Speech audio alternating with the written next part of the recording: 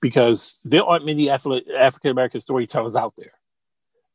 For one, so if we're not out there, how can you tell our story, right? How can you give us a voice? How do you know what it's like to feel scared when you see a police officer following you?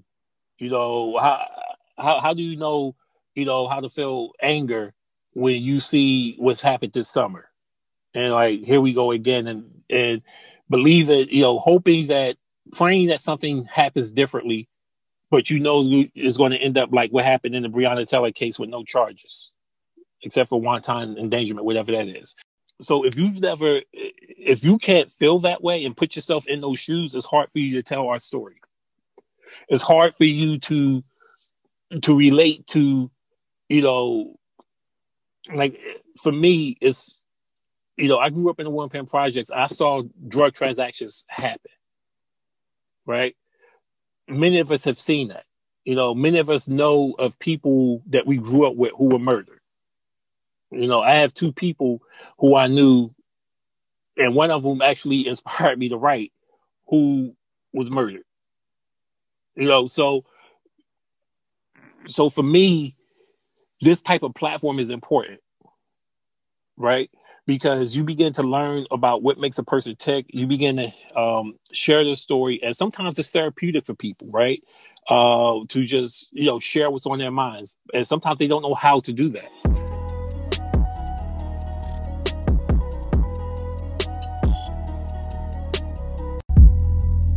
I want to create something that I wish my younger self could have had when I first entered the profession, which is a platform to serve and impact the next generation of coaches.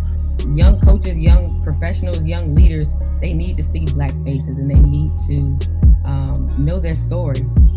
Personal lives aren't generally publicized within our profession, so our platform will be very unique because our guests will all share their powerful stories to help our listeners unlock their potential greatness.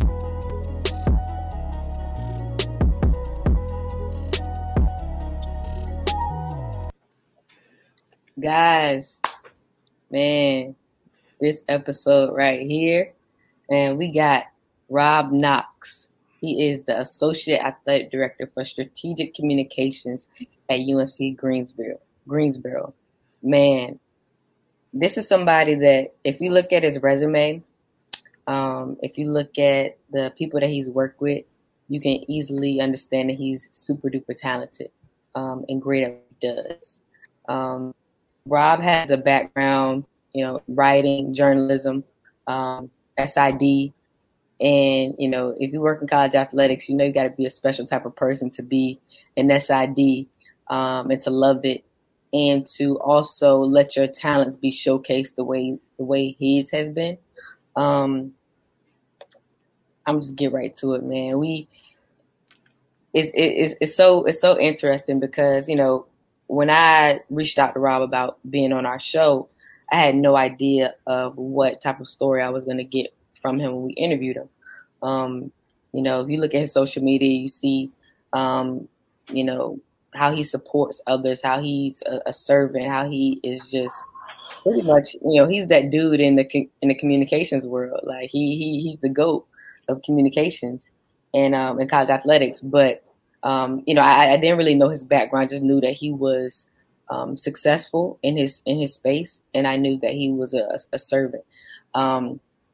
But just like in any other episode, any other guest we bring on, Nick and I, what we do, we want to know how, right? We want to know, what do you have to go through to become, great at what you do, and also navigate through the profession of college athletics, sports, and also being Black.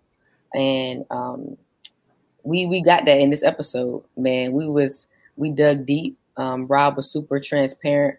Rob was honest about his process, and that's what we long for when we interview people.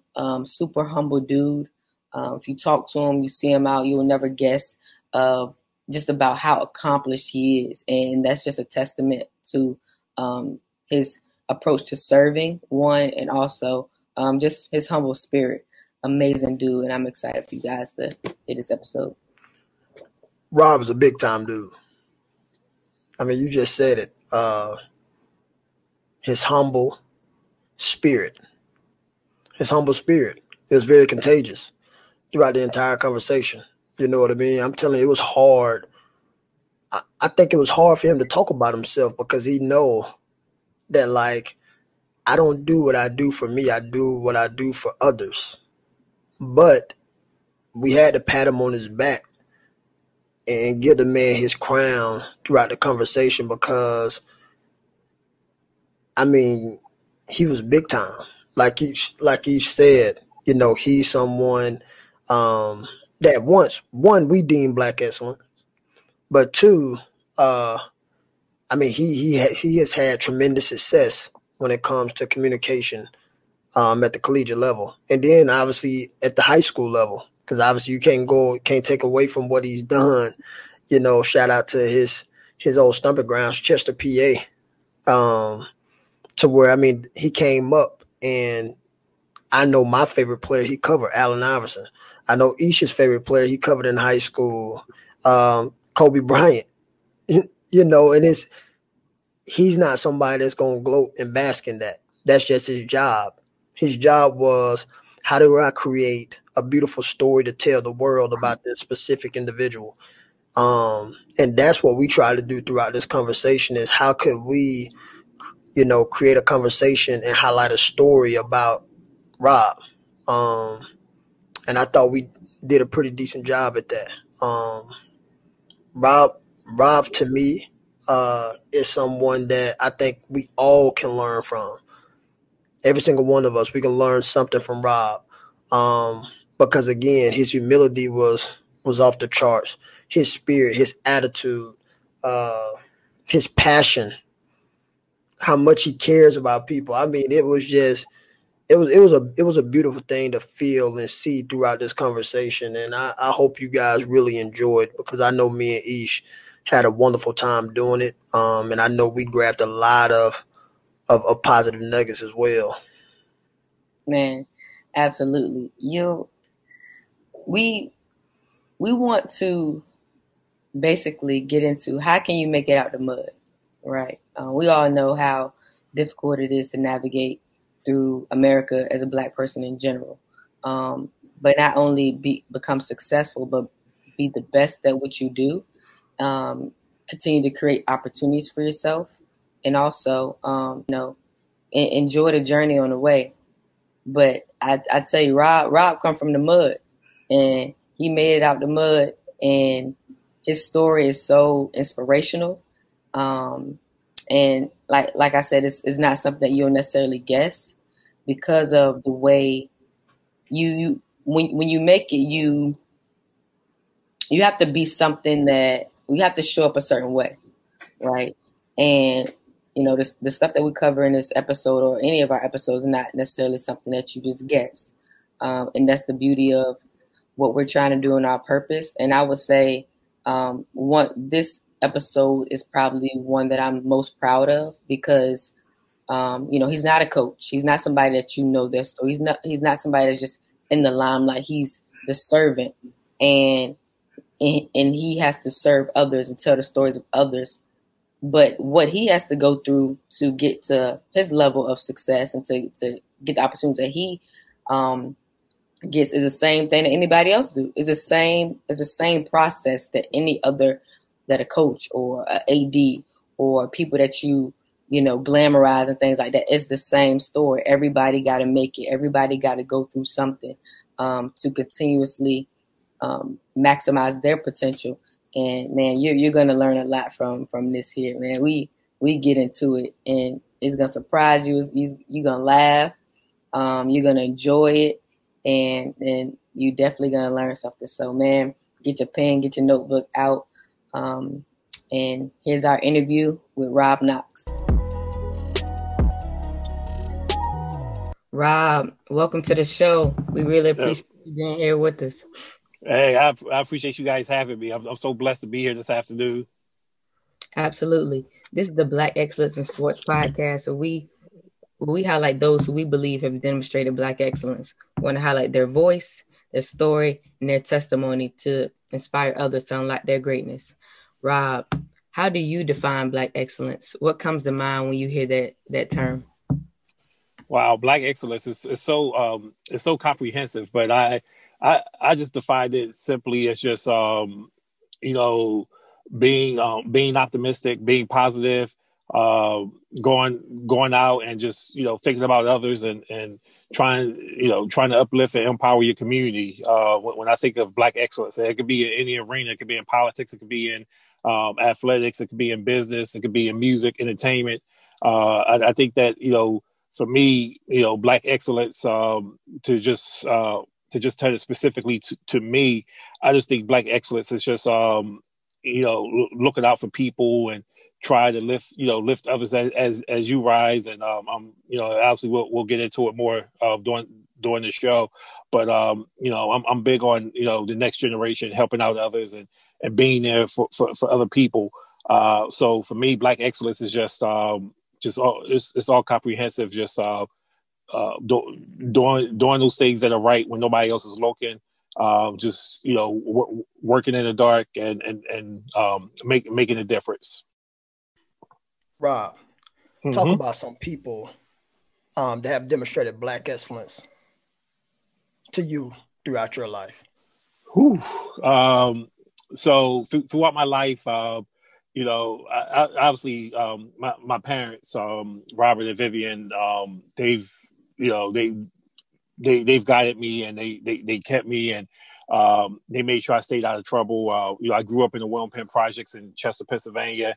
A lot of drugs, a lot of crime, a lot of murders. So it was a really difficult environment, and my parents kept me straight.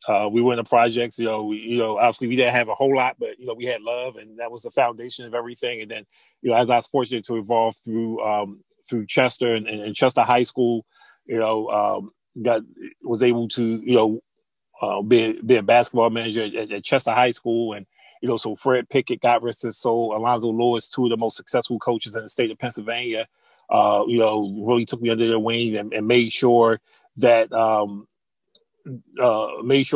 was taken care of. And then obviously, I got into a summer enrichment program called Upward Bound at Swarthmore College, and that was life changing for me at the time as a teenager, because it was just such a nurturing environment led by Edward and Dolores Collins, and to me, they were the epitome of Black excellence. They were married. They had a good life, but they always gave back. They looked out for people, and they never once complained or anything like that. They just wanted to make sure everybody else was doing well. So I had those examples even before I got to Lincoln, even before I even started my career. So I already had 6 examples of Black excellence in my short life before I was 18 years old. That really paved the way. Really got my mind on race. It really provided the roadmap to success. And then when I got to Lincoln, again, more basketball coaches, Robert Byers and Andy Heyman, really took me under their wing as I worked with the Lincoln University men's basketball program. And so for me, just those, as a youngster, just trying to find my way in the world before I graduated college. And now wow, I'm like 22 years, 23 years deep into my career, a blessed one, I might add. And I mean, I see examples of Black excellence, all the time. Obviously my lens is college athletics. So there's so many people in college athletics that I admire and respect and love. And, I'm just honored to be considered, that people consider me as one of the influential people in college athletics, for what I've done, because I don't think I've done anything different than anybody else other than just care about people, be passionate about what I like to do, and just have fun and just try to be a resource for people. So hopefully as we get through, as we go through the call, I'll be able to share specifically with some of the people that I'm talking about in college athletics, but it's so many that it's we'll probably be here till like next week. Rob, Yeah. when you answered the Black excellence question, you mentioned working in the dark. When you look at your resume, I mean, you've worked with the most amazing people like Kobe Bryant, my favorite, one of my favorite person, Allen Iverson, Lisa Leslie. The list goes on and on. The people that you work with, and working with ESPN, everything that you've done. Can you describe what working in the dark has been for you, and what people don't really see, and what the come up has been like as you have navigated through your career? I think working in the dark is studying my craft, reading a lot. I love to read. I read a lot of sports magazines. I read a lot of sports books. I read a lot of leadership books. I read a lot of Black history. So I'm I also read the urban novels too, because sometimes you just got to just get away from all the leadership and stuff. But I think the biggest thing has been for me, the reading and then writing, because I love writing. I'm passionate about writing, so it's just always practicing that craft. And then then also behind the scenes is just just researching a lot. And just trying to finding opportunities or talking to different people who potentially could have opportunities for students that I mentor or students that I work with, or just finding ways to be an asset to whatever organization I'm a part of at that specific time. One thing that people don't know, I haven't shared it, or I don't really share it as much, but when I was in high school, I always knew I wanted to be a sports reporter. So to that end, I would write fictional game stories, during classes.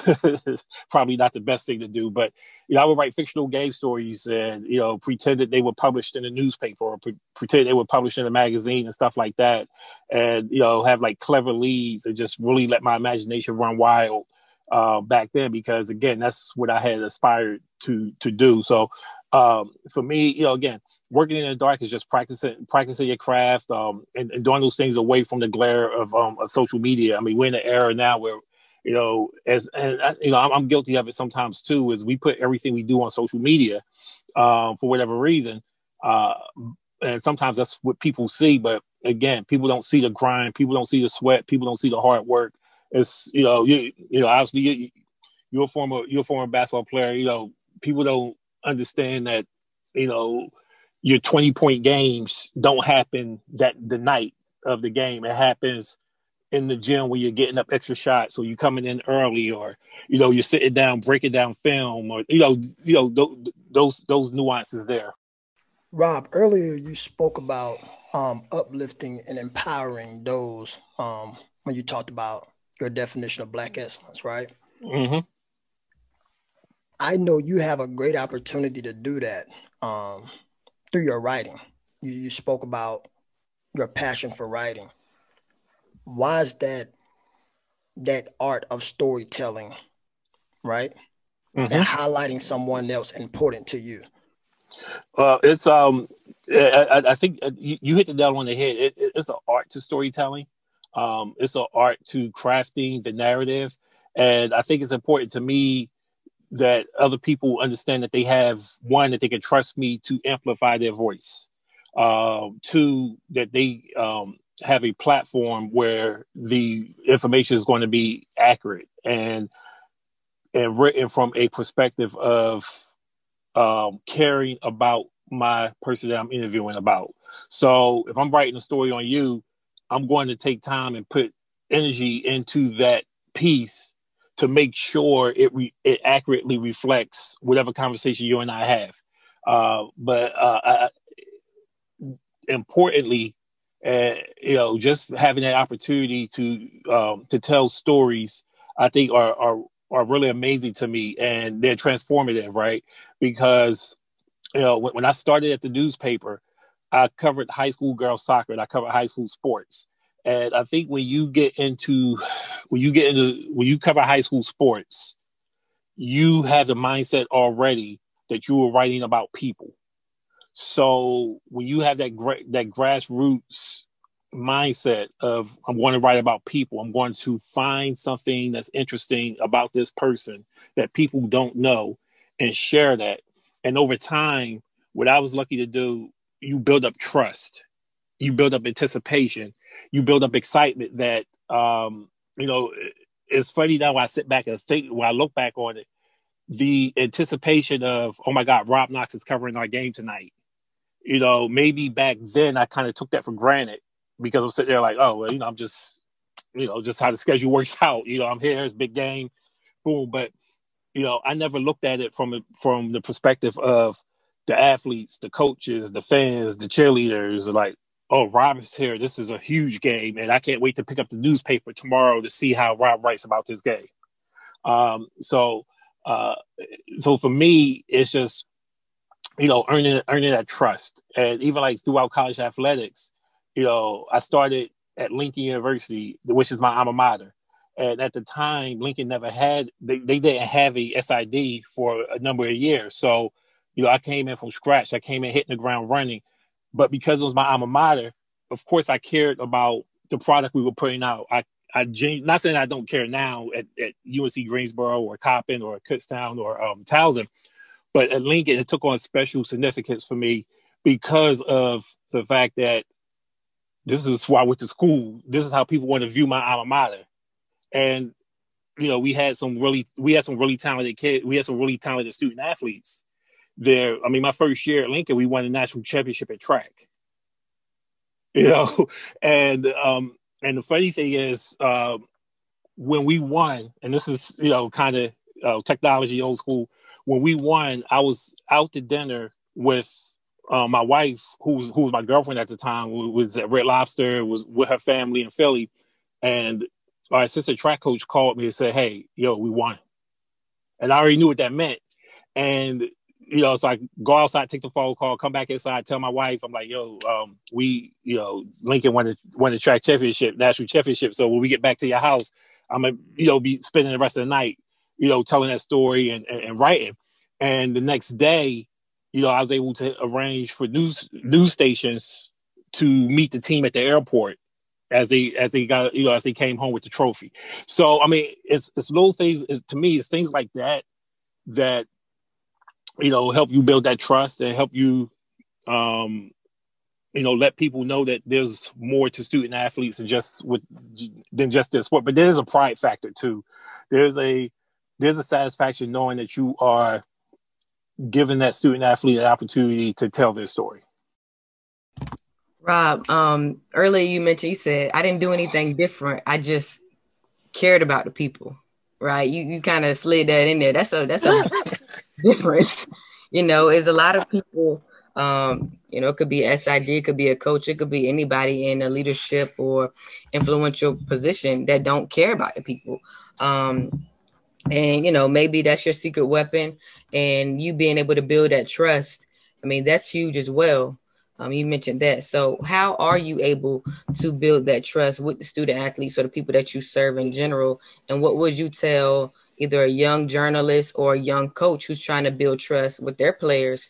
What are they missing, and what have you done to be able to, you know, bridge that gap?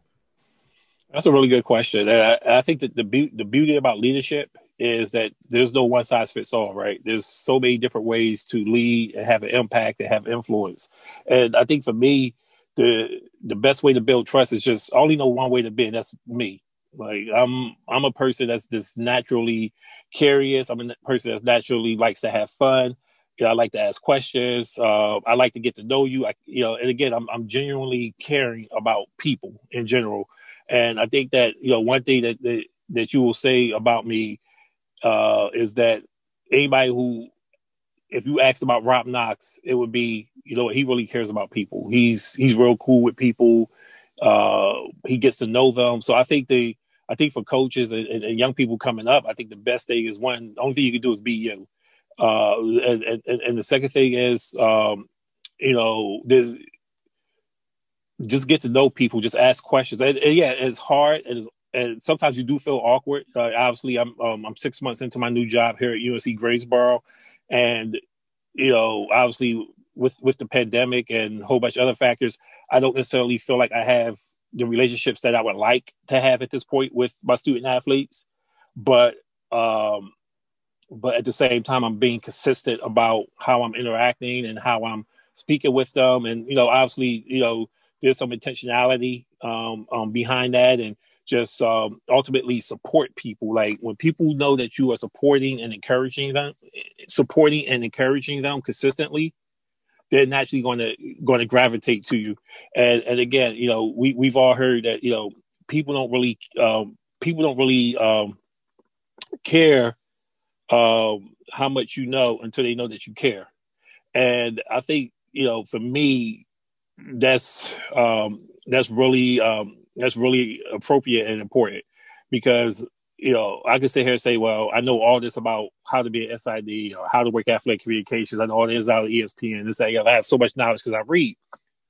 But that doesn't mean a hill of beans if I don't, if I don't, actually care about you as a person, if I don't necessarily take the time to get to know you, and you feel that love, and you feel like, what? No, Rob really, he really cares about us. So you just gotta be you. At the end of the day, I think that's the biggest thing is being you, and I think that's helped me throughout my career, because I don't know any other way to be. I've just, I've always been raised. My parents, my grandparents, my family, is that you care about other people, and as a journalist, I think I never wanted to be that reporter that was just out to just try to find scathing stories on people, or try to bring people down and things of that nature. Rob, obviously you've had many different roles in leadership throughout your career. All right. Talk to our audience about your thoughts on the future of Black leaders in college athletics, and why is it important to you to have representation for all of us? Well, it's definitely important to have representation, because, ultimately you can't be what you can't see. And, now there's a whole generation of kids now that believe, Black kids that believe they could be the president of the United States because they saw Barack Obama accomplish that.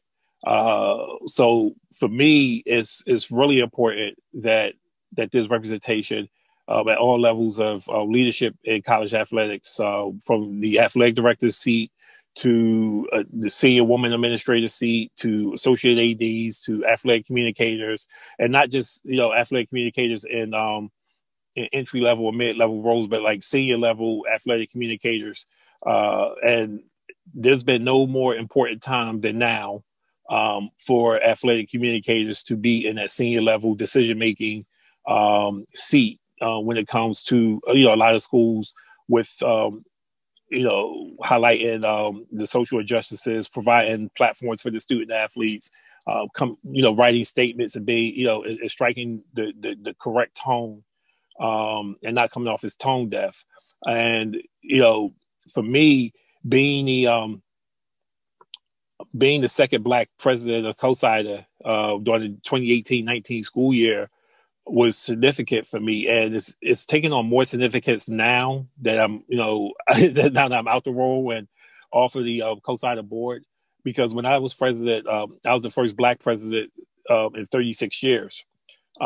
So clearly, I personally never saw a Black president of COSIDA, since I joined the organization in 2004. But it's something I knew I wanted.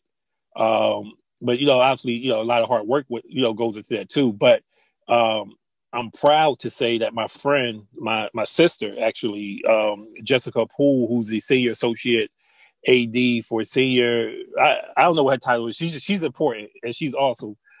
Jessica Poole at Chicago State, she's going to be the COSIDA president in 2 years. So now she'll be the first Black female COSIDA president. And the biggest thing that warms my heart is not 36 years between Black presidents. So I think that, the representation definitely matters. I think that I'm encouraged. We still have a lot of work to do, no doubt, but I'm really encouraged at the what I'm seeing, like senior level athletic directors being hired. Like, I mean, we just had Dr. Wood hired at Louisiana Tech last week. My man Dwayne Peavy from UK, as Aisha know, he just took the job. He just took the job at DePaul. So it's Elliot Charles is at Chicago State. So I mean, it's churning, right? Obviously, it's not where we want it to be, but there's there's a lot more talented Black athletic administrators in the pipeline that in the next 1 or 2 years will be in the chair, and which is exciting. And I feel so empowered and so excited that the future is moving in the right direction. And as we've learned this summer with activism and our voices, activism is different to everybody. Some people are like in the streets, some people are behind the scenes, some people are writing and everything like that. So it looks different for everybody. But the one thing is, activism change is incremental. So as much as we want stuff yesterday, we have to celebrate these victories, because that means that the road is getting better. But again, we can't rest. We can't stop. We have to keep moving forward. Rob, I love how you started that answer off with "be you," and it seems so simple. I know, right? But it's not. I recently, over quarantine, I recently got certified in human mastery behavior, and I'm certified in DISC, attributes and values. And when I was being trained, we lead with a study that the organization did that trained us, is that the most successful people, like extremely successful people, the only thing that they had in common is that they are self-aware and they're authentic. Those are the only two things out of, studying these successful people. These are only two things that these people had in common. So my question for you is, like, how do you, with athletics, all the egos, all the different, places you got to go, all the people you have to connect with, how do you stay true to yourself and kind of, even if it's been hard, how do you continue to get back to yourself? What's kind of your mindset with, okay, I might have got off course. This might happen. I might have came outside of myself real quick, but let me get right back. What's that process like for you in making sure that you are always staying true to yourself? Well, really good question again. I think it's been growth, honestly, because when I started early in my career, I was very emotional. I took things personal. There was times, I had got into an argument with one of my basketball coaches at Lincoln. We argued outside of a McDonald's, and, I really didn't care. Obviously I wouldn't do that now because I'm more self-aware and I know.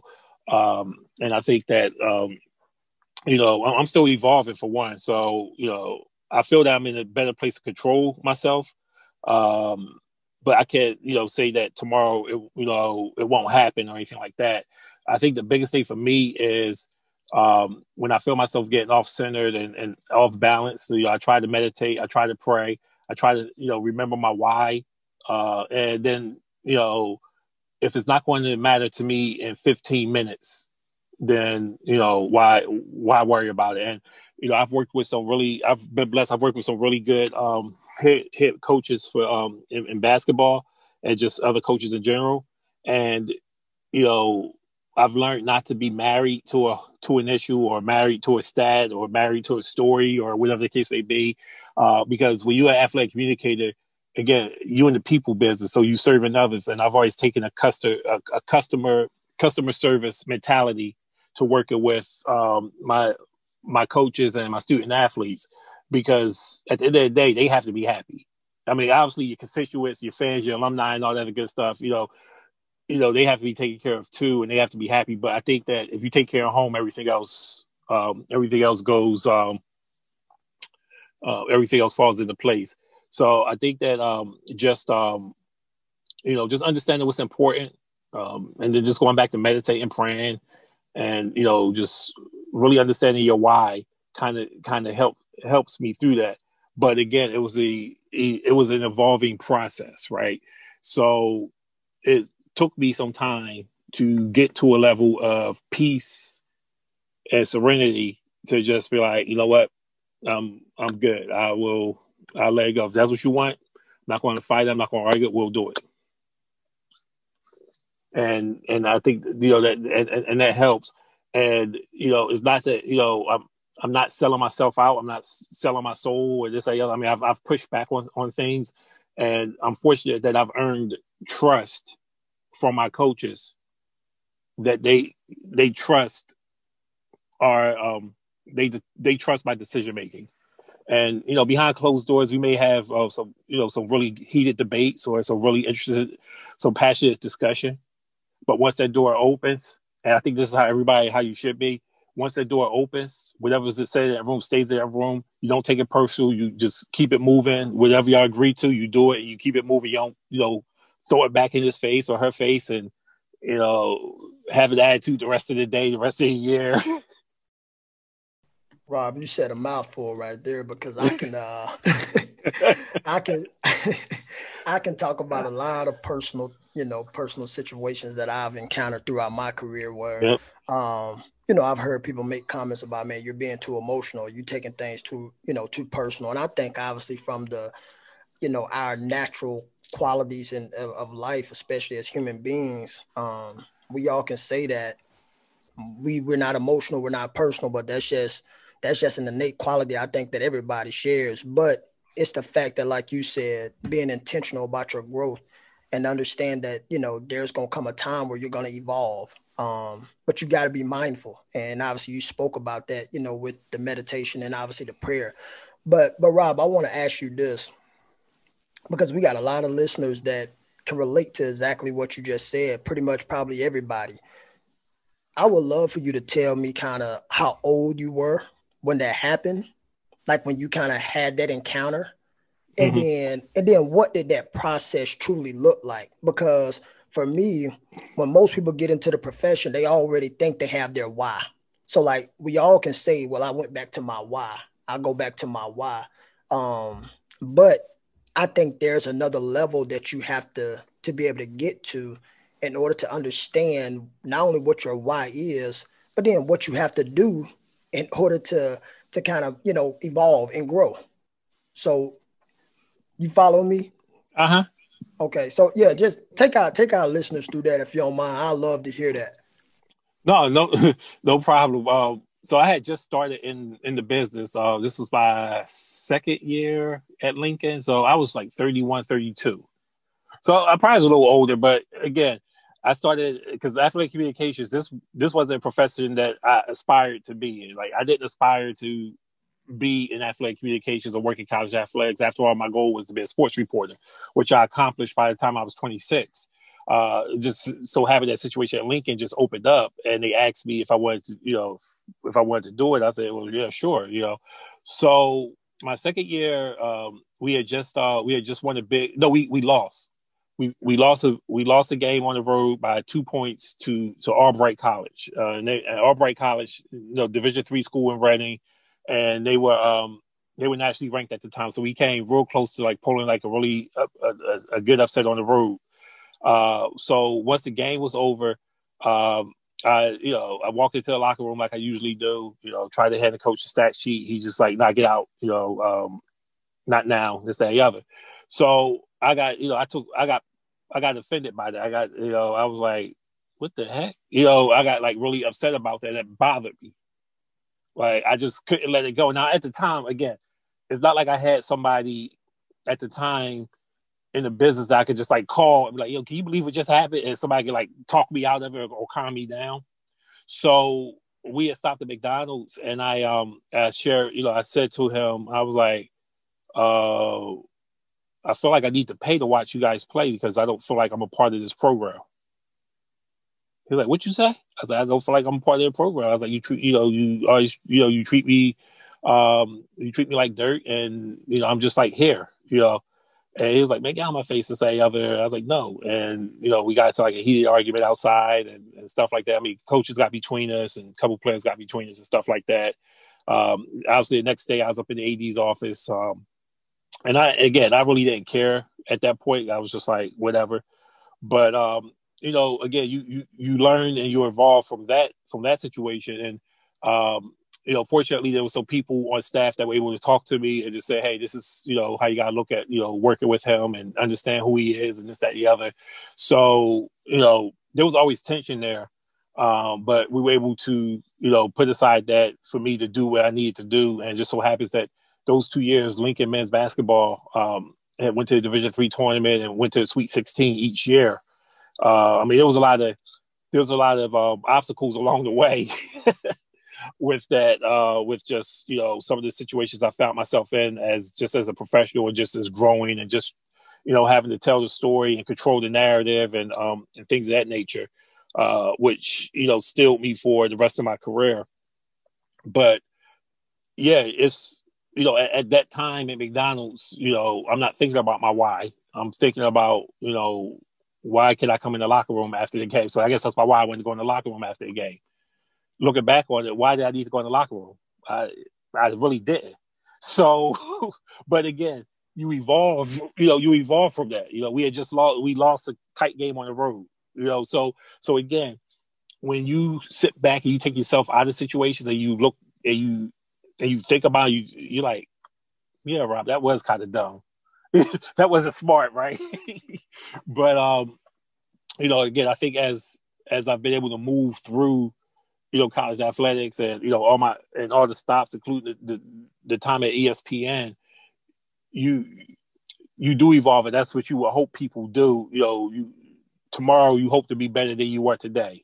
As I said, you want to get 1% better every day, and I believe that's happened to me through the good, through the bad, through the adversity, through the highlights, the lowlights. That's happened to me because again, failure is inevitable. We're all going to fail in life, or we've all failed at least once or twice in our life, or whatever the case may be, which is cool. But how do you respond to that, right? What's the lesson learned from that? How does that make you better?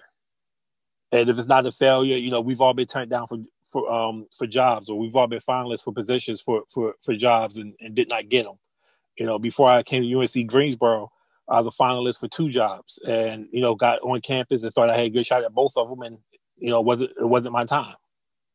So how do you take that frustration and turn that into purpose? So for me, again, it's just you live and you learn. Like I'm just sitting here thinking about that incident. I'm like, wow, Rob, you was really special back then. Wow, man. That story right there is going to help. And I knew it was something in there. And so many people struggle with that. So many people struggle with take it personal, don't take it personal. How do I respond? And the big thing about it, what makes people successful is how they respond to things. And like you said, evolving is a process and things like that. I want to plug a book because people I was like that a bunch. I mean, I still am I'm really big into my work and things like that. It's like, dang, how do we not take it personal? So the 4 Agreements, that book changed my life when I was struggling with. I'm going to order it. When I was struggling with that as well, the 4 Agreements. So, like I said, wow, thank you so much for the answer. And thank you for sharing that. Yeah, so we're going to transition here. Okay. I want to talk about, you navigating yourself through your career as a Black man. How do you, how do you do that? What's kind of your mindset as you navigate yourself through your career, and also what separates you as well? What makes you confident in your abilities? Even with, everyone knows you have the talent, but besides the talent, what makes you confident in, standing on your own too and navigating yourself, through this career? I think this is going to come as a surprise to everybody that's listening to this. Is I think people are more confident in me than I always am in myself. I had my associate athletic director at Coppin State, Alicia Shields Gasson, who was a phenomenal mentor to me, and a good boss, shared with me. She said, you have the competence, but your confidence doesn't match your competence.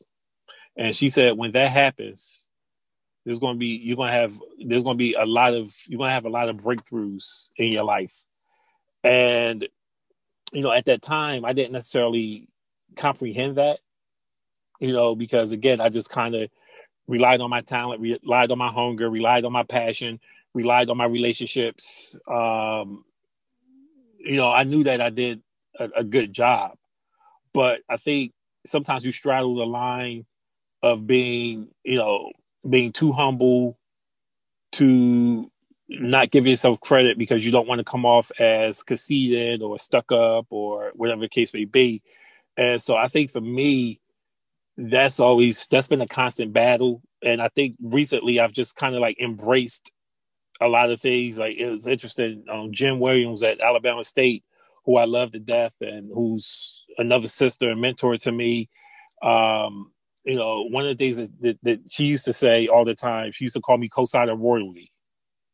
And at the time, I would always be like, no, I'm just regular. I'm just this, that, other. And then again, she pulled me to the side one day and she said, you need to begin to embrace it, because what you're doing, not a lot of people are doing. You are about to be president of COSIDA as a Black man. You need to be proud about that. You need to be happy about that. You need to embrace it. So, just recently, the last few years, maybe like the last 18 to 24 months for real, is I started to fully embrace the fact and accept what I've done in my career and own it, and, credit that success to not only, a relentless work ethic, passionate, but again, of course, I've been lucky to come across some people and been in situations that's allowed me some visibility and has allowed me some growth. I don't know where I would be now if it wasn't for the NCAA Leadership Institute in 2015, 2016. To be honest with you, because that program significantly changed and enhanced my life. You're with your cohort, so it was 20 of us, and to this day they are like my rocks, my friends. We laugh together, we joke together, but we tell each other the truth. And it was like the first time where I realized like people actually cared about me, like really genuinely cared about me, and they saw more in me than I saw in myself. And when you hear that from them, who they know me because we met, through the Leadership Institute, but hadn't really been around me prior. But when they saw that the things that I was doing or capable of, it was like, Rob, you're really good. You need to embrace that. And so, to people out there, I'm not, obviously those who really know me know my heart, they know my spirit, they know the type of person I am. But I think it's okay to not so much pat yourself on the back, but to kind of say, hey, look at some things that I've accomplished, or look at some of the things I was responsible for or had a hand in. I think that's okay. I think sometimes as athletic communicators, we struggle with that because we are behind the scenes people, right? We want to make sure, like we started out earlier today, we talked about, telling other people's stories. Like that gives us joy that we're behind the scenes, that we made that happen, that we helped. I've been fortunate in my career. I had a Division II and Division III men's basketball players of the year. I don't know how many people in athletic communications can say that. To know that the hard work that went into that, yielded a payoff is pretty special. So I think that I just really started becoming confident in my ability and myself. And I think it's, I think going through the interview process the last year and a half, and preparing for those interviews and studying and talking to different people and being in around athletic directors and just asking them questions and hearing them think and hearing them talk. I think that just really helped with my confidence. Like, I know that, I know I'm a good writer. I know I'm talented. I know I'm good with people. I know that, there's people in this world that I've helped that have told me that. And so again, I know that there's some good things I did as co-signer president or during my 5 years on the co-signer board that I was responsible for, that I helped with. So, why downplay it, right? You had a hand, and there's a reason why that I wanted to be a co-signer, be the president of co-signer. Hope that answers your question. See, Rob, that's why we have you on here, because we're going to pat you on the back. You know what I mean? I appreciate it. We're gonna pat you on the back, man, multiple times. And I really appreciate you being vulnerable and sharing that, because I'll be honest with you, I've had doubt in myself as well, along my career. And for me, it's always good to have that circle around you of people that can continue to instill that confidence in yourself or in you, to where they help you along the way to let you know you're good enough or you're better than what you think you are. So again, man, really appreciate you sharing that. And the thing that I like about it too, though, Rob, is you should have confidence because you're going to put the work in. I think you wouldn't be where you at, if you didn't put the work in. You should have confidence in yourself, man, because you've accomplished so much and your work has shown that, you know what I mean? Thank you. So that's big time, man. But I want to ask you this, because again, like you said, you have doubted yourself. Has that doubt ever held you back or hurt you along your journey in your career? I'm gonna say I think so. I think so a lot. I think it's just been recently that I've really started to come out my comfort zone. Like a year and a half or two ago. I mean, obviously I was out my comfort zone working at ESPN. That was hard. That was a lot of work, a lot of frustrating nights, some good moments there as well. But it was working at ESPN was totally different than anything I've ever done in my life up to that point. And I think from a fear and doubt standpoint, because all I know is college athletics. And I shouldn't say it like that, because I have experience outside of college athletics, but that's like my base. That's what I've done the last few years of my life. I think the fear and doubt has held me back from potentially pursuing like pro opportunities or opportunities in communications outside of athletics and things like that, because I doubt myself, like, well, what if I'm not good enough, or what all I know how to do is write about sports, or because like sports writing is a different type of writing than corporate communication and marketing communication and things of that nature. So I think the fear and doubt has held me back from really challenging myself more. And I think that volunteering with ABIS is like one step to fully trying to come out my comfort zone. And I also have a couple other projects in the works that's not public just yet, that's kind of allowed me to come out my comfort zone. And then I'll be, again, transparent and honest here, is that I've always for a good portion of my professional life, I've always said that I don't really need a master's degree because I have the experience. Well, now I'm at the point where that's on my bucket list and that's on my to-do list, is to get a master's degree. And before I got hired here at UNCG, I got accepted to Towson's graduate program because I was like, well, if I'm gonna work there and they're gonna pay for it, why not? Why not do it? So now that I'm here at UNCG, obviously I want to give myself a year to get settled and learn the lay of the land here and learn to do my job and, learn everything. But, the next step for me is my master's degree, because, not that I need it, but it's nice to have, and it's nice to continue to grow. And I think once you start growing, there's like no limit to what you can become. And for me, as you mentioned earlier, the work does make you confident, and just being prepared also helps you be confident, right? So if you do the work and you do the research and you're prepared, you kind of feel like that guy in like that kid in third grade that studied for the test and know like all the answers, but like nobody else does. So you just keep raising your hand because you know all the answers.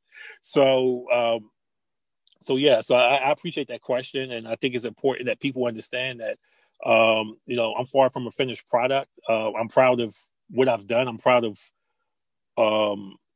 where I am in my career right now. But as we all know, success isn't a destination, it's a journey. And the journey should be celebrated. The journey should be fun. And, you can't focus. You always can't focus. I tell my son this all the time. There's a process to everything. Like, we may know the answers. Like, we may know what 1 + 1 is. But how do you get to 1 + 1? What's the process? What's the work behind the answer? And I think when you get comfortable and wanting to go through the process, then everything else becomes fun. Absolutely. They in algebra they say you got to show your work. Show your work. You don't get all the credit. And even if you got the wrong answer, if you show your work, then sometimes you might get some points. So exactly, you gotta embrace that journey. So speaking of embracing the journey, I want you to kind of take us back. When was that moment where it could have been your first assignment, your second assignment, where you realized like, yo, I am good at I'm good at this. I got a little future in this. I always like to define that so to see what relates to other people and things like that. So when was that moment for you when you was like, yeah, I got a future in this? So I think that when I interned at the Philadelphia Inquirer, I think it was like my third or fourth football story, and I was like, wow, I'm kind of good at this. 10 inches at the time it's not a lot of space. It's probably like 350 to 500 words. So it was like boom, boom, boom. But covering high school football and doing that, and having to keep your own stats and get the box score right, get the numbers together, and then interviewing the kids after a game, I was like, well, I like this. This could be fun. So this was like 1994 for newspapers, and then I think in college athletics, at Lincoln, I think the aha moment was when I learned how to upload files onto our website and like update the website and change it, because when I got to Lincoln, we had a really archaic website. It was in-house and it was just not maintained at all. So I was able to come in and update the website, maintain it, and learn to transfer files over, stat files for the website and stuff, so the stats could be updated. And I'll never forget. We came back from Wilkes University from a basketball game, and we got back to campus around 1:30, 2 o'clock. I was like so excited to like, I'm gonna just update the stats. And I kept doing something wrong. I don't know what it was, but the stuff wouldn't update. And finally, I got it. I figured it out somehow, but it was like 4:30 in the morning. So I ended up staying in the office like 4:30, and then driving home, sleeping for like an hour and a half, and then coming back the next day, and start a new day. But it was I think those are like some of the aha moments for me. And when I got my first student athlete featured at Sports Illustrated at Lincoln, I was like, oh man, I'm coming full circle with all this. I'm like, I'm getting it. And I understand that then, we were able to bring back football at Lincoln. I was able to tell that story and, get us on NFL Films, on Presents. Like NFL Films followed us around for a whole year as we went through the process of starting the football program, having the interest meeting, having a homecoming scrimmage and the spring game. And then like our first game, which is like probably like one of the top 3 memories of my college life, because we had brought back football after 48 years, and we played George Mason and beat them 34-7 on that August afternoon. And I mean, just so yeah, I think that was a moment there. I don't think I've ever had a moment like that at ESPN where like I got it. I had some good moments there, but I never fully felt like I was ever in control at ESPN, because when I learned one thing, there was like 3 more things that needed to be learned. So it was like the learning curve was always evolving. But what people don't know is, I stopped at ESPN in 2013. And that turned out to be a blessing in disguise, because it allowed me to get back into college athletics. And coming back into college athletics after 2 years, I realized how much the profession had changed.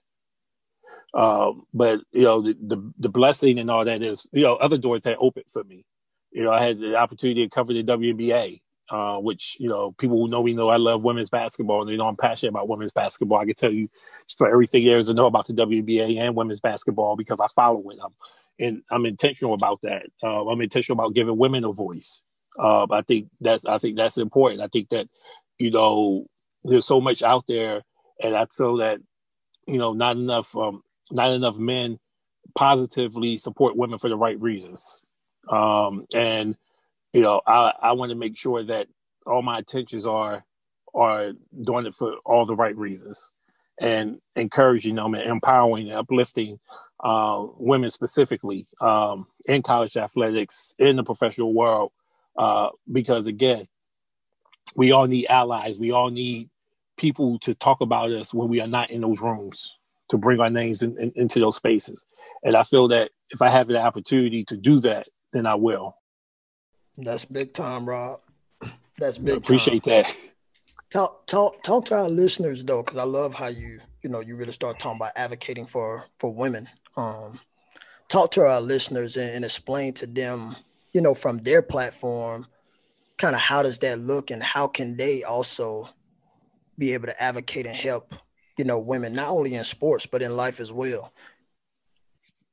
I think it goes back to just, being genuine and being yourself. It was sad. I was talking to a colleague of mine not too long ago, and one of the things that he said about his friend who's a woman is that every male mentor that she had ultimately tried to ask her out. And, that my heart sank to my stomach when I heard that, because I feel that's, unfortunate. And I think that's a misuse of trust and a misuse of power. And that's why I say you have to be genuine, and you have to do it for the right reasons. It has to be, if you're just coming in just to try to, get a date or waste somebody's time, then don't do it. Right. So I think that the ways you can advocate for women is real simple. Is supporting their work, amplifying their voices, providing that encouragement, encouraging word, a supportive word. But more importantly, if you see somebody else speaking out of turn, speaking out of line, correct them, say something to them. So there's so many talented, women in sports and out of sports and just in this country in general that, I think, and honestly for me, there's been a lot of women who've influenced where I am now. I mean, I got some homies and some guys that have, helped shape me well. I'm really blessed with my circle of people who hold me accountable, who don't allow me to make excuses and feel sorry for myself, and and challenge me. Right? They like really push me. People, like China Jude at Wyoming, she like really challenges me. I mean, I got mad at her last year when we was preparing for an interview. Said to myself, like, why did I call her? I should just call somebody that's like, pat me on the back, like, yeah, that's good. But I was really happy about that. I was happy to be challenged. Siobhan Mansfield down at Florida Memorial University, who just, who's the interim athletic director down there. That's, that's my sister right there. Love her to death. We've been through so much together. We rely on each other a whole lot. My former coworker at Towson, Bria Bennett.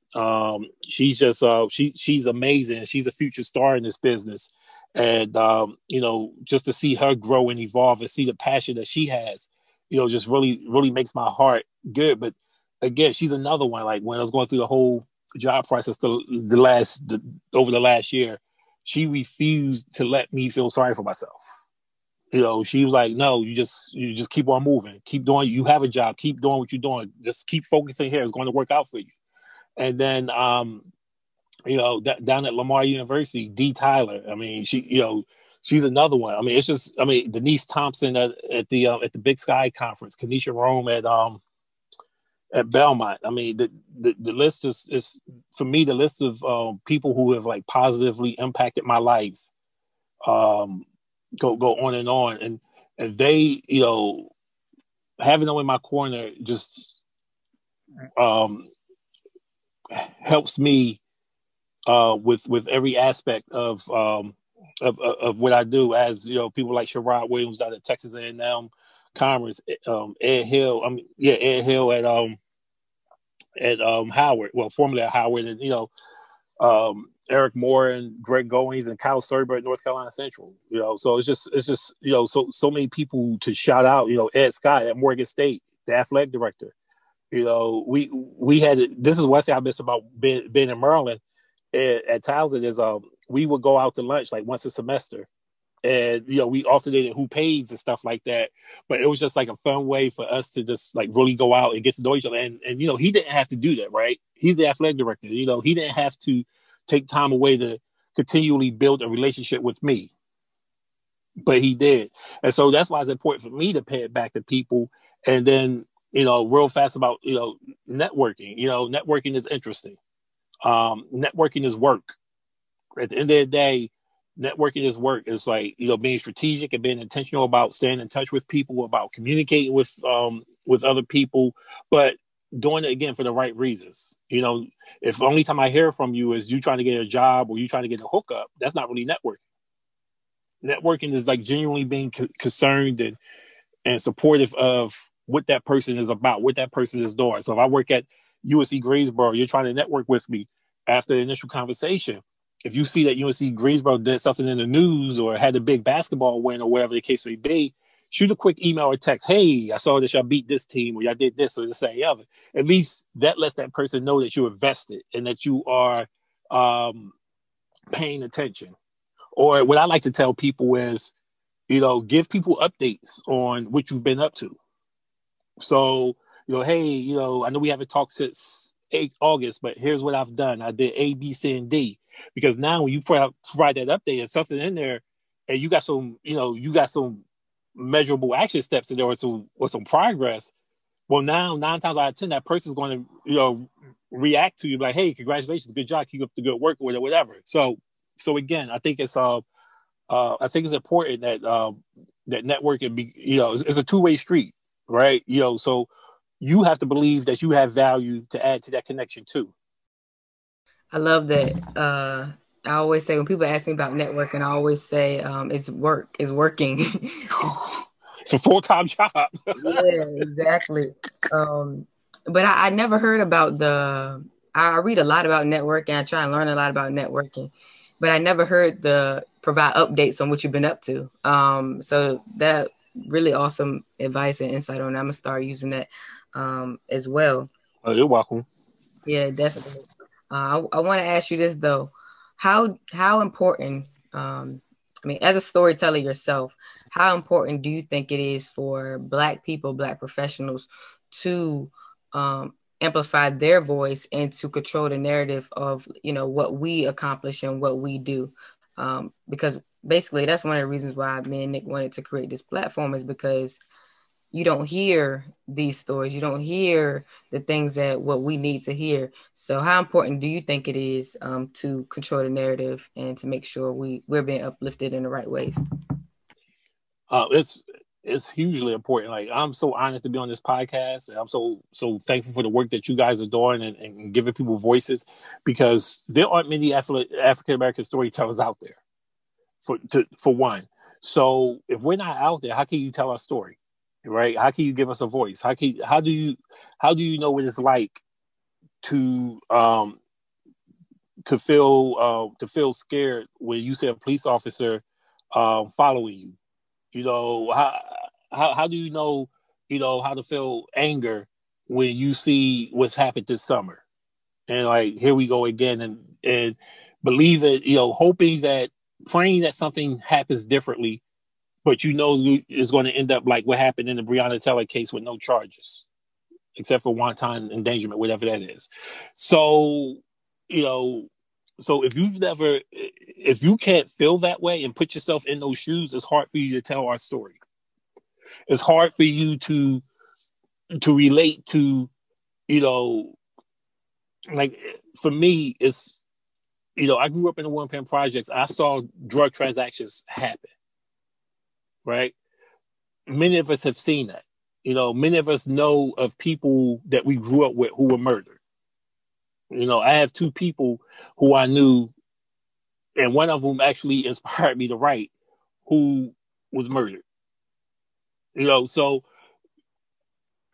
for me, this type of platform is important, right? Because you begin to learn about what makes a person tick. You begin to share their story, and sometimes it's therapeutic for people, right? To just, share what's on their minds. And sometimes they don't know how to do that. So, one of the things at UNCG that we started a series called Spartan Stories, in which, is opportunity for our student athletes and staff of color to share their story, wherever that story is, and help amplify their voice and share that as a way to share the impact of social injustices, racial inequities on us, but also provide a tangible solution and action step moving forward that can impact somebody else. So I think all these stories and all these platforms are important for us to be able to share and impact the next generation. So I really appreciate that question. And, I'll finish this question with this is, I guess about 2 months ago, I was driving with my 9-year-old son. And, just randomly, I just said to him, I was like, son, if you with me, we get pulled over by the police, make sure you video it. But video it in a way where they don't know you're videoing it. I shouldn't have to say it to my 9-year-old son. I mean, the good thing is he's aware of everything that's going on, and he asks a lot of questions, so we have a lot of discussions about it. But at the end of the day, I'm sitting there like, dang, as a dad, when I was 9, my dad didn't have to, tell me to film police. But then you look at the movie, The Hate U Give, if you haven't seen that or read the book, that's teaching the kids, police position at a young age. So it's it's hard to share that if you don't know that experience. And as a storyteller and as a writer, because I'm Black and because I know some of those struggles and I know what that feels like, it does help me add an additional layer to situations like that and be a little bit more sensitive. Wow, Rob, I really appreciate you sharing that personal story. That you had with your son, because a lot of people don't know that behind closed doors. They see us as, Rob, the strategic communication or the associate of strategic communications at UNCG. They don't see Rob as the father that has to have those hard conversations with his son about, what we have to do as Black men and women in this world.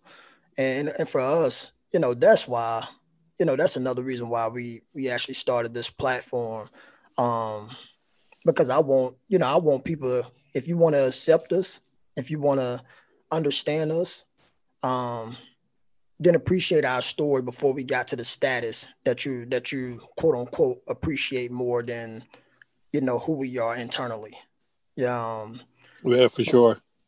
Because again, for us, man, we know that, I know for us, each one of the guests we've had on so far, they got greatness way before they had greatness in them way before they got to the status that they have now, as far as the title that other people in the world see. So really appreciate you sharing that. But Rob, man, again, thank you for being a part of this.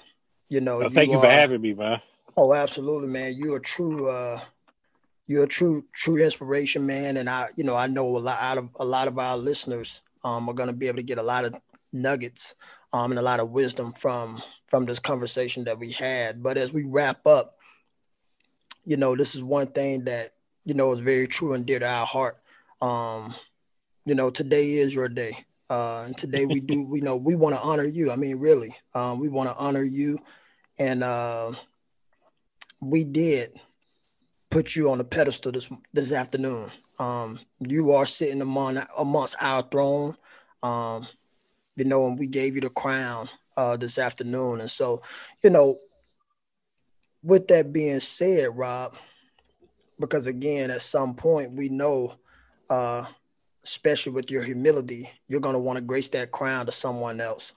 And when you do, what are the words that you want to engrave in that crown for that individual to have?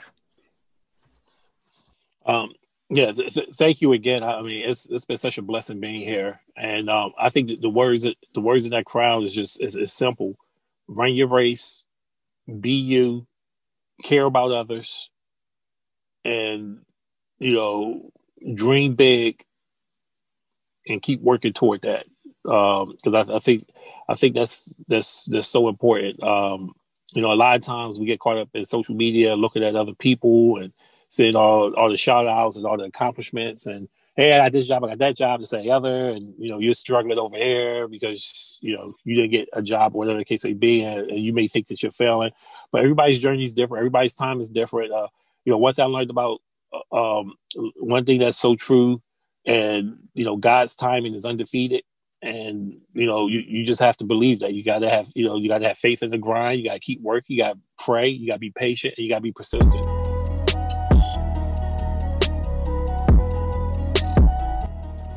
I want to thank you so much for taking the time to listen to this podcast episode. I want to give a huge shout out to Rising Coaches for partnering with us and giving us this platform to share these amazing stories. Real quick, guys, if you are not a member of Rising Coaches and you are in the basketball profession, you want to coach, you're a seasoned coach, you're a beginner coach, it does not matter. I want to encourage you to check out Rising Coaches. Join Rising Coaches and become a member of the largest coaching tree in basketball. Over 1,300 members from all levels, high school to NBA, gain access to over 1,000 hours of coaching clinics, and build genuine relationships with other coaches. Rising Coaches provides the community and the resources that will help you have long-term success in the coaching industry. Please visit Rising Coaches to join, or if you got any questions, hit me up.